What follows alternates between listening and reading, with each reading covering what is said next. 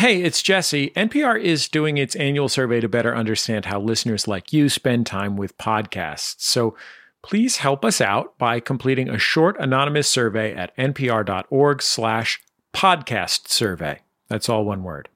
We would really appreciate your help to support NPR podcasts. That's npr.org/podcast survey. All one word. Thanks. Bullseye with Jesse Thorne is a production of MaximumFun.org and is distributed by NPR.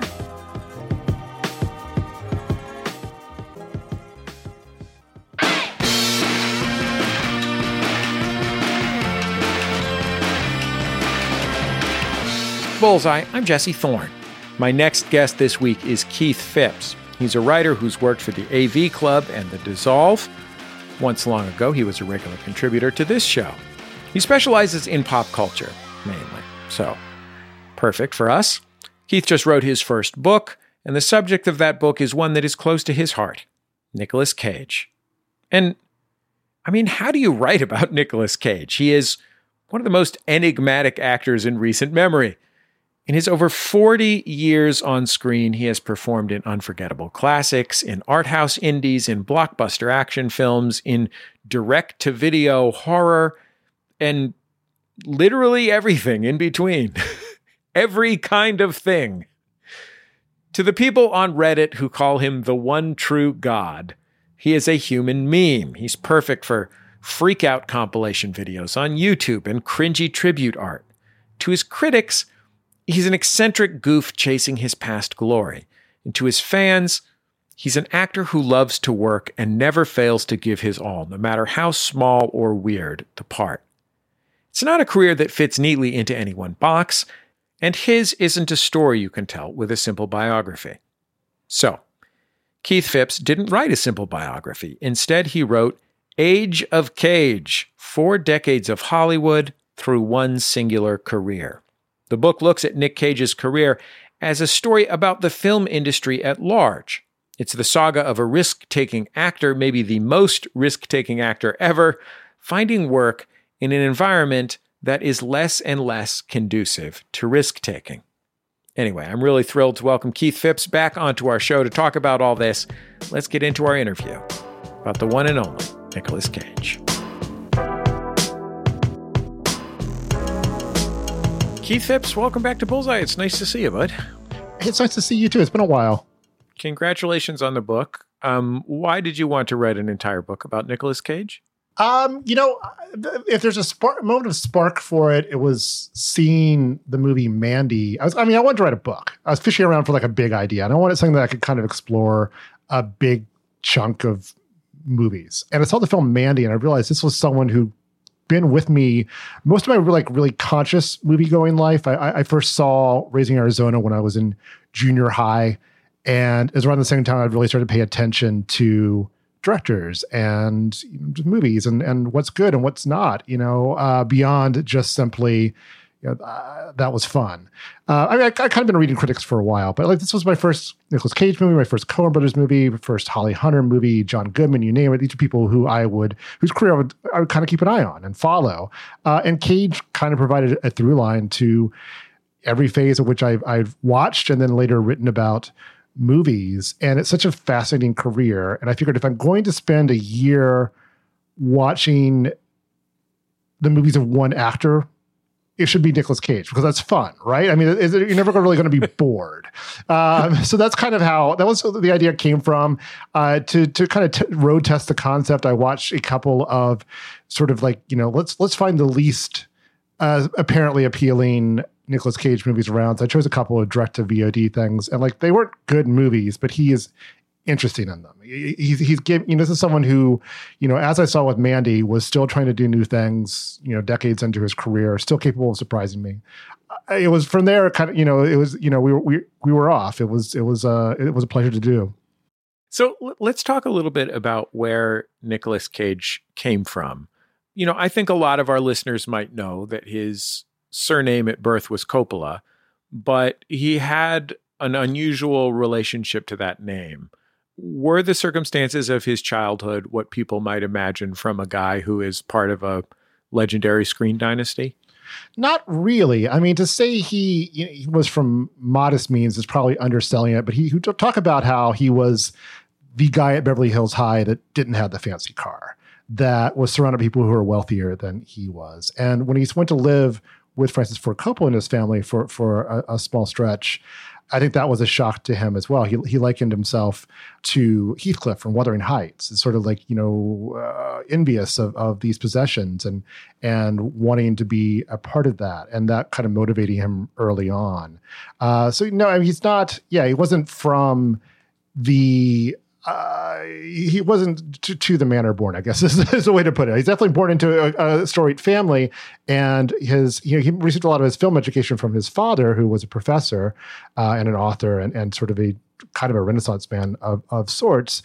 But he wasn't really born into great privilege.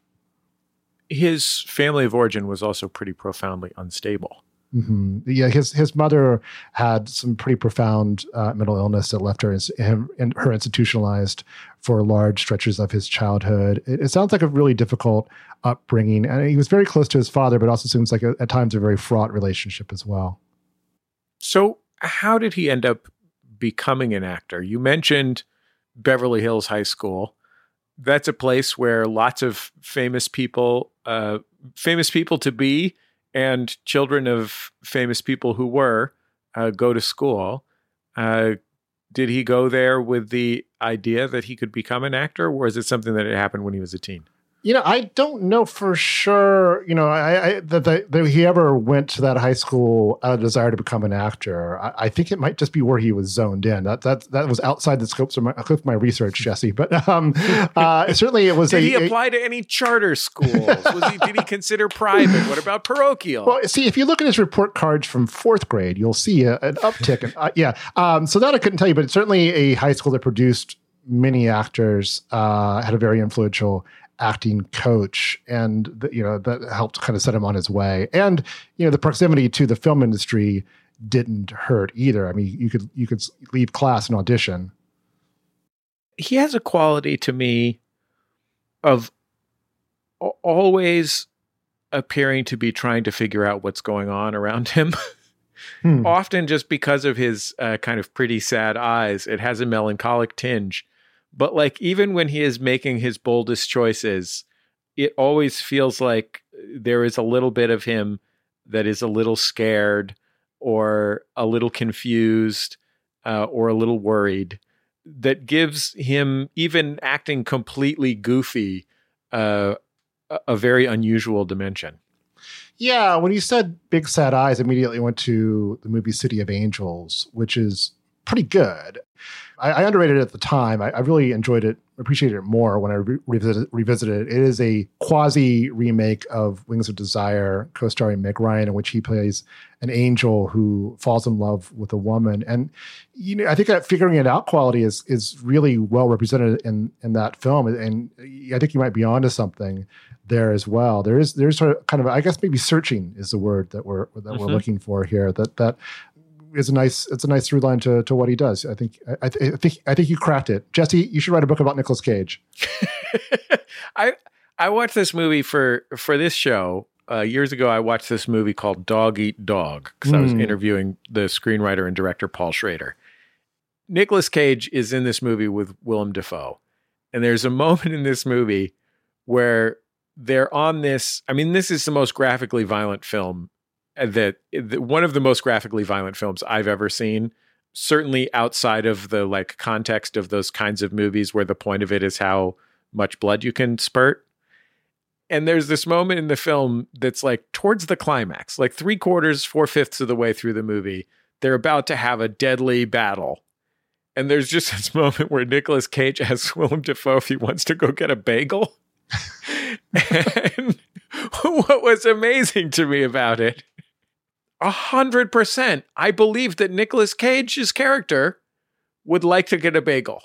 Yeah, that movie's a tough set. I say that as an admirer of Paul Schrader in general, and I'd love to see Cage and Dafoe and Schrader do another movie together because that one's kind of rough. The thing I remember most about that movie is at one point there's a strip club in it where the marquee says Taylor Swift lookalike contest or something like that. And it's like, this is maybe too much of the auteur's touch. Maybe too much of Schrader in this film.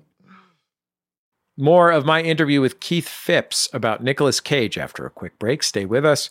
It's Bullseye from MaximumFun.org and NPR.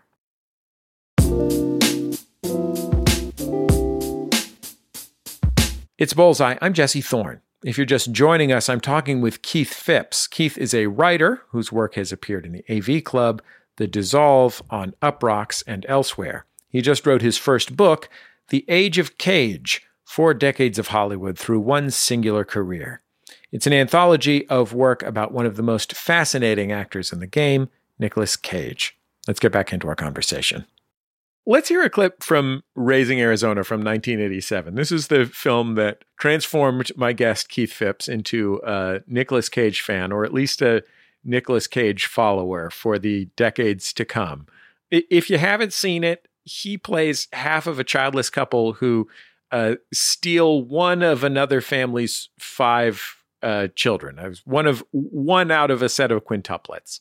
And in this scene, Nicolas Cage's character, whose name is H.I., has had a run-in with 2 escaped fugitives. He then brings them home, and his wife, Ed, who's played by the wonderful Holly Hunter, is obviously not super thrilled that he's brought home 2 criminals at 2 o'clock in the morning.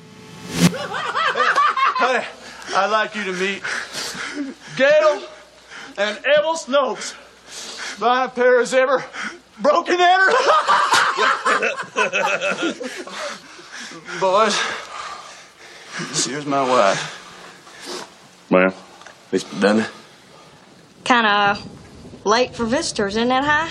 Oh, well, yeah, honey. But these boys just got out of the joint, so we got to show a little hospitality. Well, now, H.I. Looks like you've been up to the devil's business. Hey, is that a him or a her? It's a little boy. Got a name, does he? So far, we've just been using Junior. We call him Junior. That movie is absolutely wild. You mentioned that cartoon-like quality. What's the difference? Why can Nicolas Cage do that and not just seem like a jerk? I mean, it's kind of think the same quality that makes his desire for a bagel relatable. that it is always that vulnerability to it, and that one he just really is all vulnerability. I think some of his best performances also are people who are trying to do the right thing. I mean, I think there's a weird connection between that movie and Bad Lieutenant Protocol New Orleans, which is another favorite of mine. But these are people who are really trying to be characters who are trying to be better than what they are.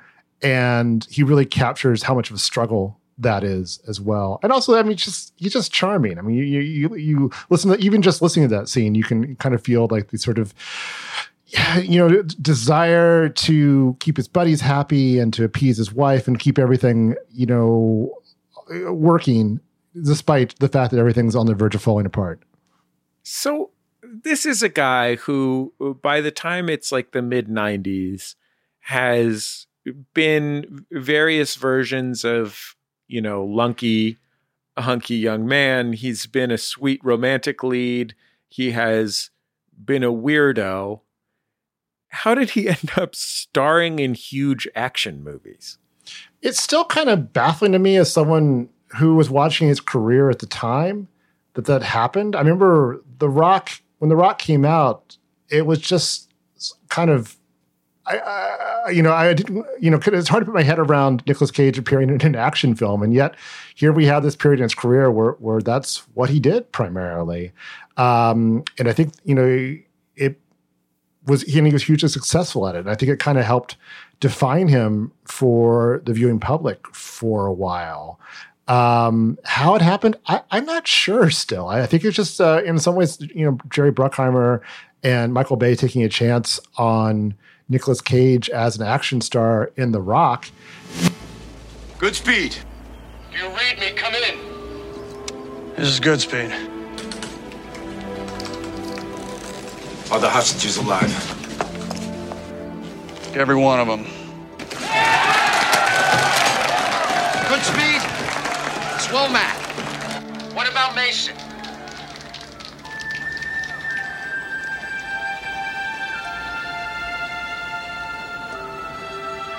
He's dead, sir. How? When? Just come and get me. And it's kind of a fascinating performance because in some ways he's playing a character who is just resisting being an action star. I mean, he is a nerd. I mean, he's someone who does not want to tote a gun, doesn't even use actual curse words until late in the film.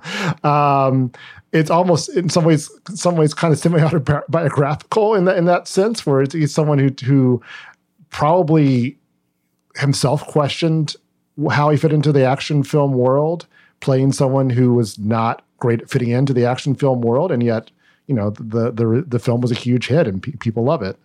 So Liam Neeson is an unusual action star. He's become one of the greatest action stars of our current time. But you can see it because he has an extraordinary face and body. You know, he is incredible to look at. He's very handsome in a very distinctive way and has a very unusual and distinctive kind of physicality to the way he moves. And he's also, of any performer in the history of performance, perhaps the most able to perform convictedness. You would never question anything that Liam Neeson said he was up to. You know what I mean? Whether or not it was getting his daughter back, right? Right. Nicolas Cage is a lot of different weird things. So what of those weird things made him an action star? Or was he just in some action movies that people liked because he was in an action movie that people liked a year previous? I mean, I think you have to give him some credit for it because they're all really unusual performances. And Con Air I think he's capturing the spirit of that film, which is just let's try anything. And I think he's very good at in let's try anything mode. I think he fits right into that. I think that movie's kind of all over the place ultimately and a little wearisome. But I mean, it was back to back to back. I mean, Con Air and Face Off came out within weeks of each other in 1997. And like suddenly he was inescapable. And I think it was maybe kind of a trap. I think Neeson in some ways has gotten himself stuck.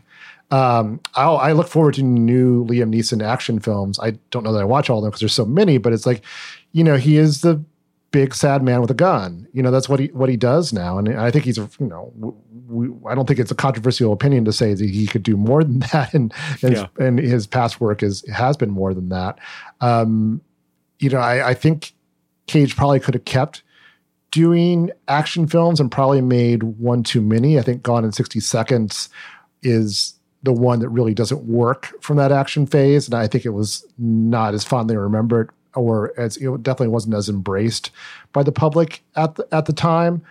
But as to why he fits it, I think it kind of why he works in other films as well. I mean, he's doing what he does. He's delivering a strong performance that's kind of not necessarily what you would expect. So how did he exit that action phase to the extent that he did?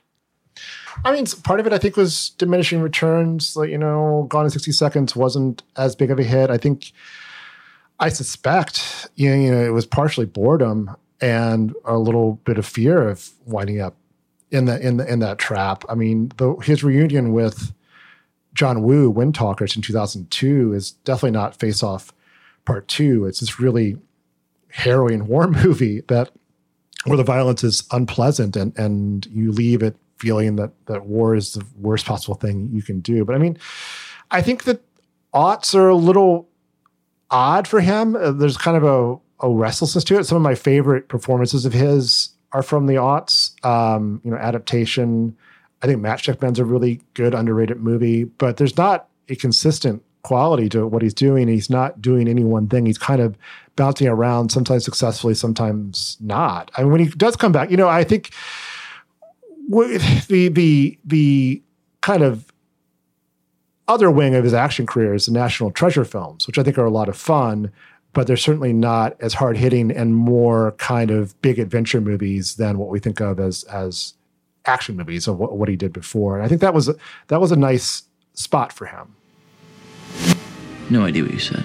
It means if there's something wrong, those who have the ability to take action have the responsibility to take action.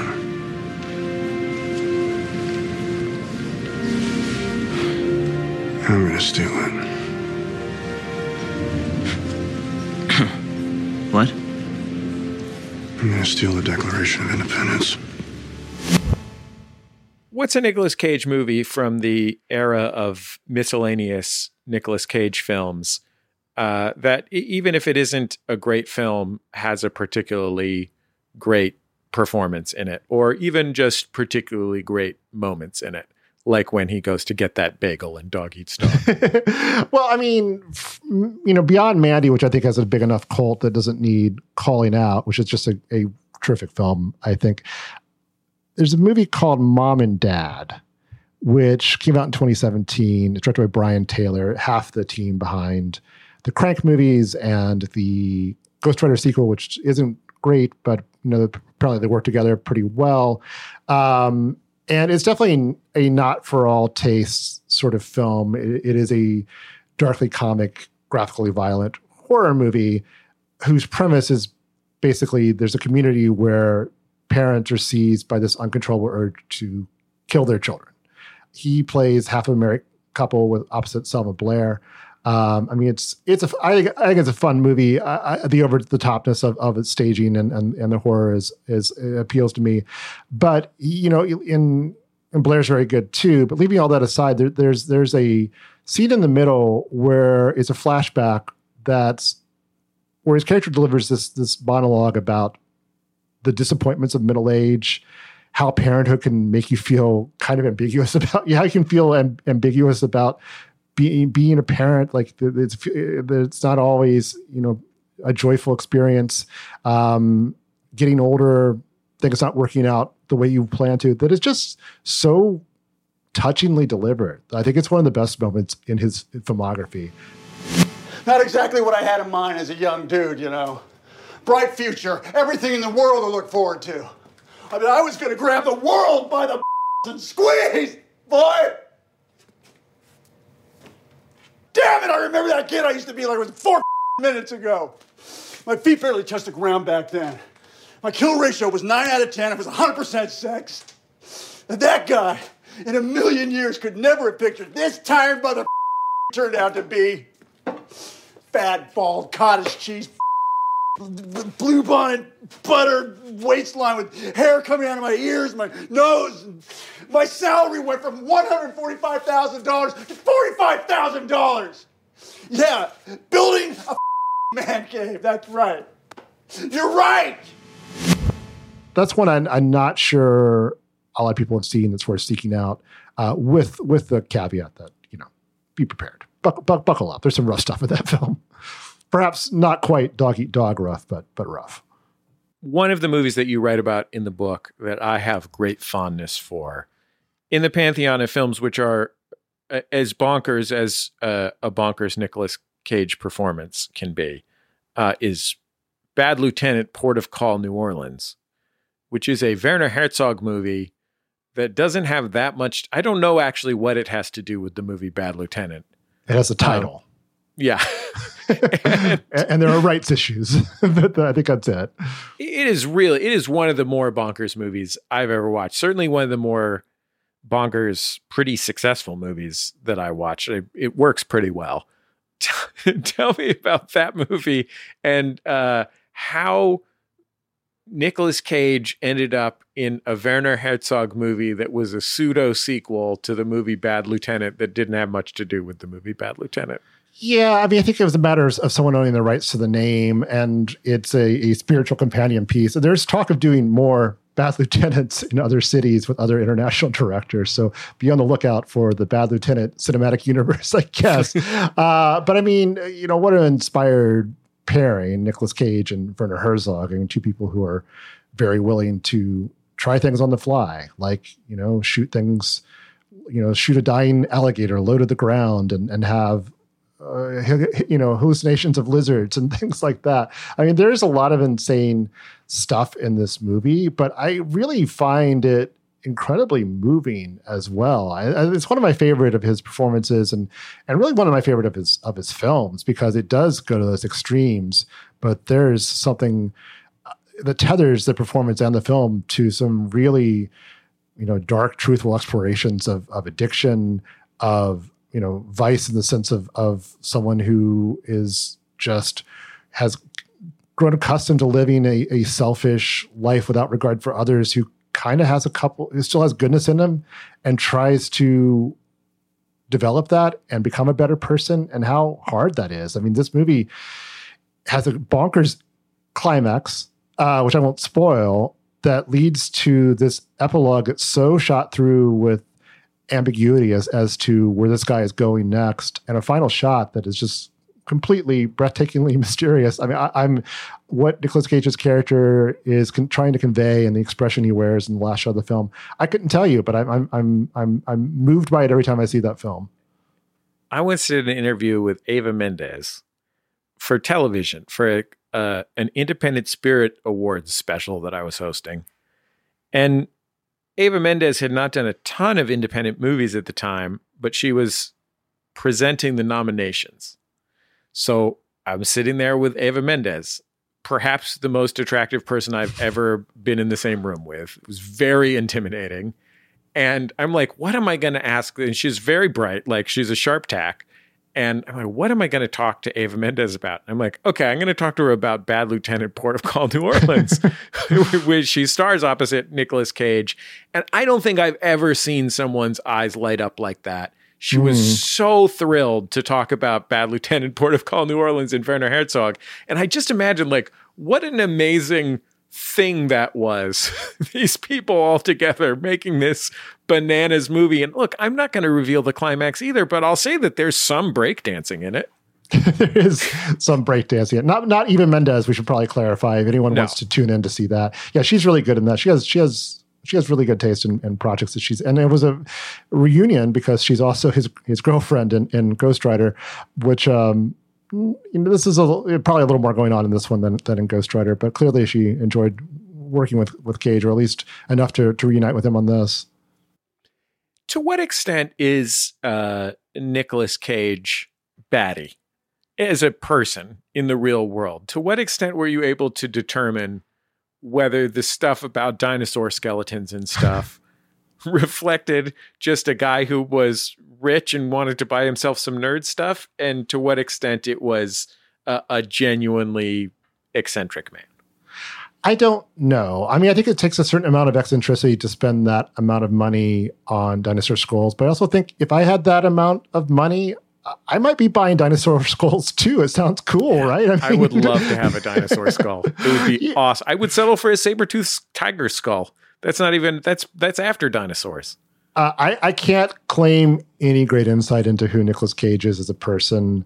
The sense I get, though, is someone who's fairly sincere about those sorts of things. I mean, he enjoys, buying macabre properties in New Orleans that ultimately, he has to sell, and enjoys just kind of traveling the world and experiencing it. I honestly don't. I think the one real through line I get reading interview after interview with him is that he is really into acting. And so there is, that might be the real passion. But at the same time, if your acting career gives you if you have a fascination with weird stuff and you suddenly have a lot of money, I think, you're buying dinosaur skulls and such.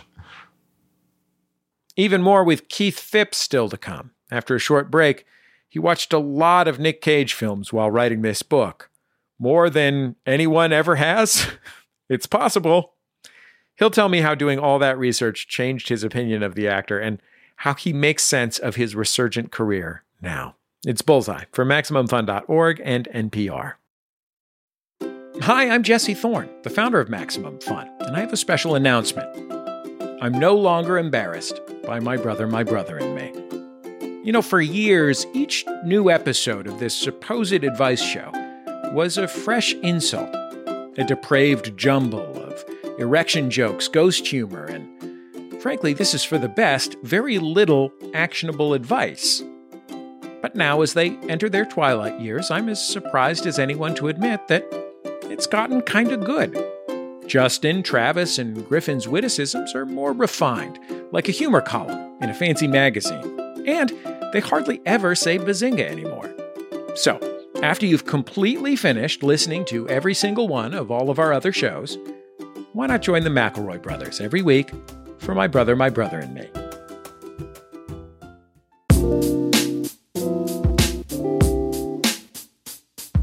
I'm Jesse Thorne. This is Bullseye. My guest is writer Keith Phipps.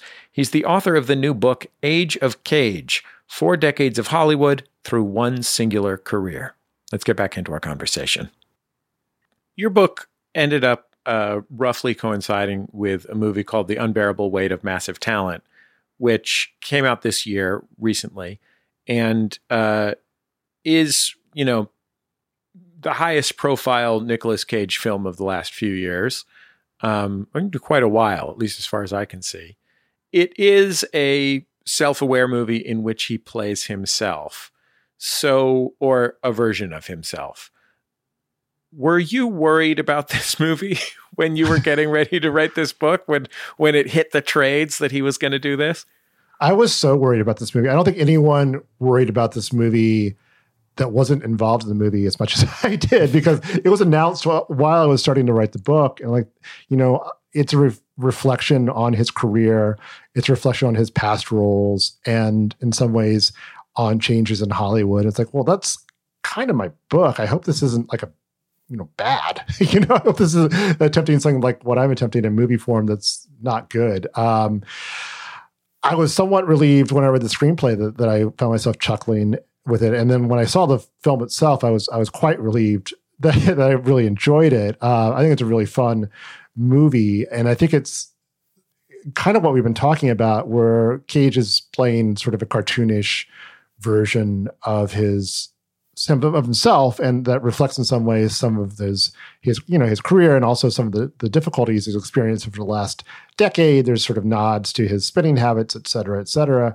But that's not the whole movie, because he's really getting at the character. It's kind of what we've been talking about before. There's a real sadness and need to quote unquote Nicolas Cage in this film. Also, it's works as a buddy comedy. He and Pedro Pascal are really fun together. I would watch, even if you take out the meta elements, it's a fun it's a fun buddy comedy. Those two are really good together.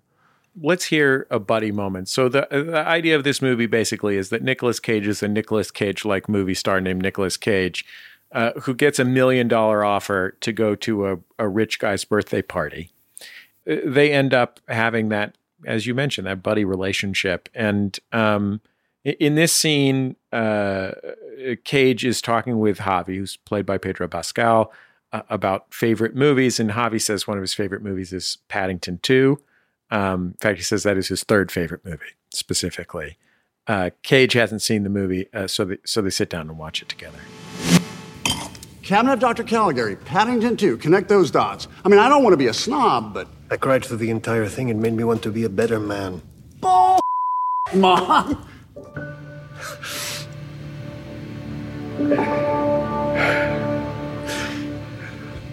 Paddington 2 is incredible.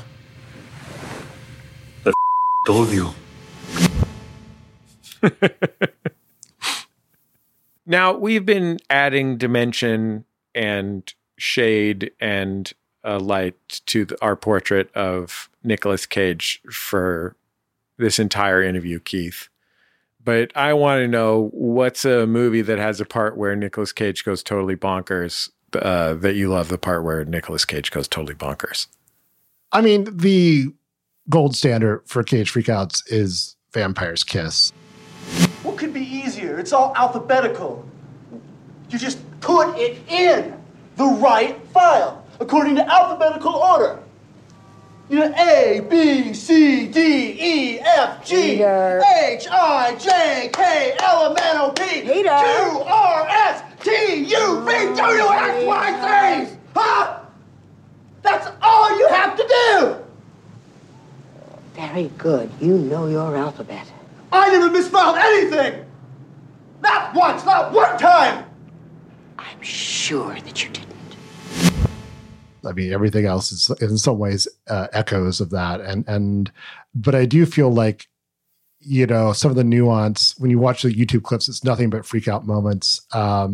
You lose a lot of the nuance there. I mean, the one no one's seen, or not that many people have seen, that's full of big Cage moments is Zandali, which at one point he covers himself in black paint, which apparently was his idea for an improv, and the director just went with it. And boy, that's remarkable. I mean, but one that I think that actually is a fantastic piece of acting that's also a Cage freakout is in Matchstick Men, where his character has just been driven to wit's end by not being able to fill a prescription for his medication.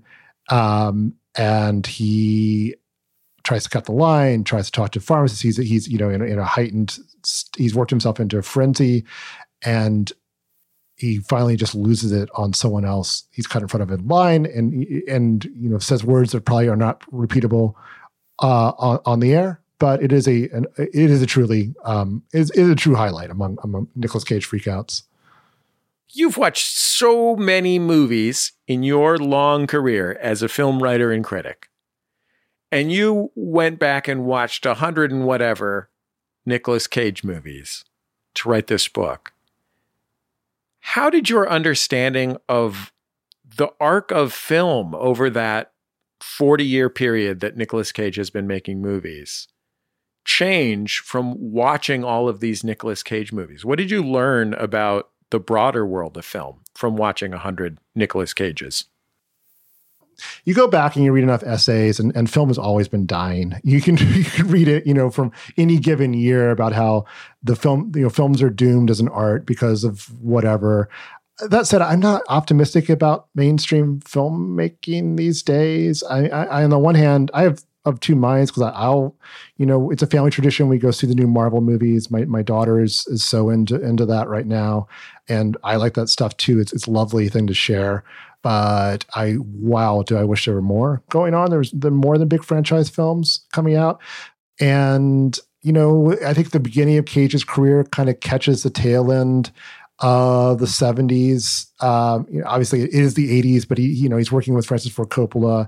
There's more possibilities. It's not just completely blockbuster driven at the beginning of his career. And, you know, he finds a way to find interesting when he does shift over to blockbusters, they tend to be pretty interesting. You know, the Rock, like it or not, it's distinctive and it's groundbreaking, and it's looked like another film that came out at the time.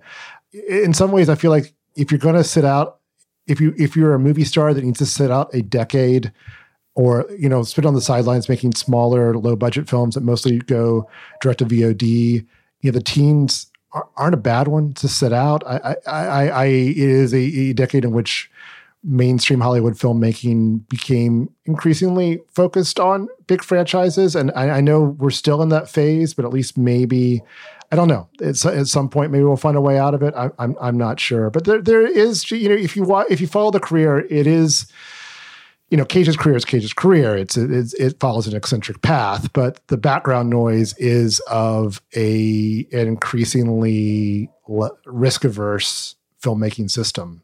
And I wonder where we go from here with that. Well, especially if you're Nicolas Cage, I can't imagine a less risk-averse Hollywood person on Earth than Nicolas Cage. Right, and you know, he's going to be Count Dracula in this movie coming out next year called Renfield. It's his first big studio film in a while. So, you know, we'll see what happens with that. Well, Keith, I sure appreciate you taking the time. It's always great to see you. I really enjoyed the book. So thanks, pal. Jesse, thanks so much for having me. It was nice to talk to you in person again. I know, like humans. Keith Phipps. His new book is called Age of Cage, 4 Decades of Hollywood Through One Singular Career. You can buy it now at your local bookstore. Keith and his former AV Club and the Dissolve colleague Scott Tobias also collaborate on a great newsletter, which you can find on Substack. It's called The Reveal.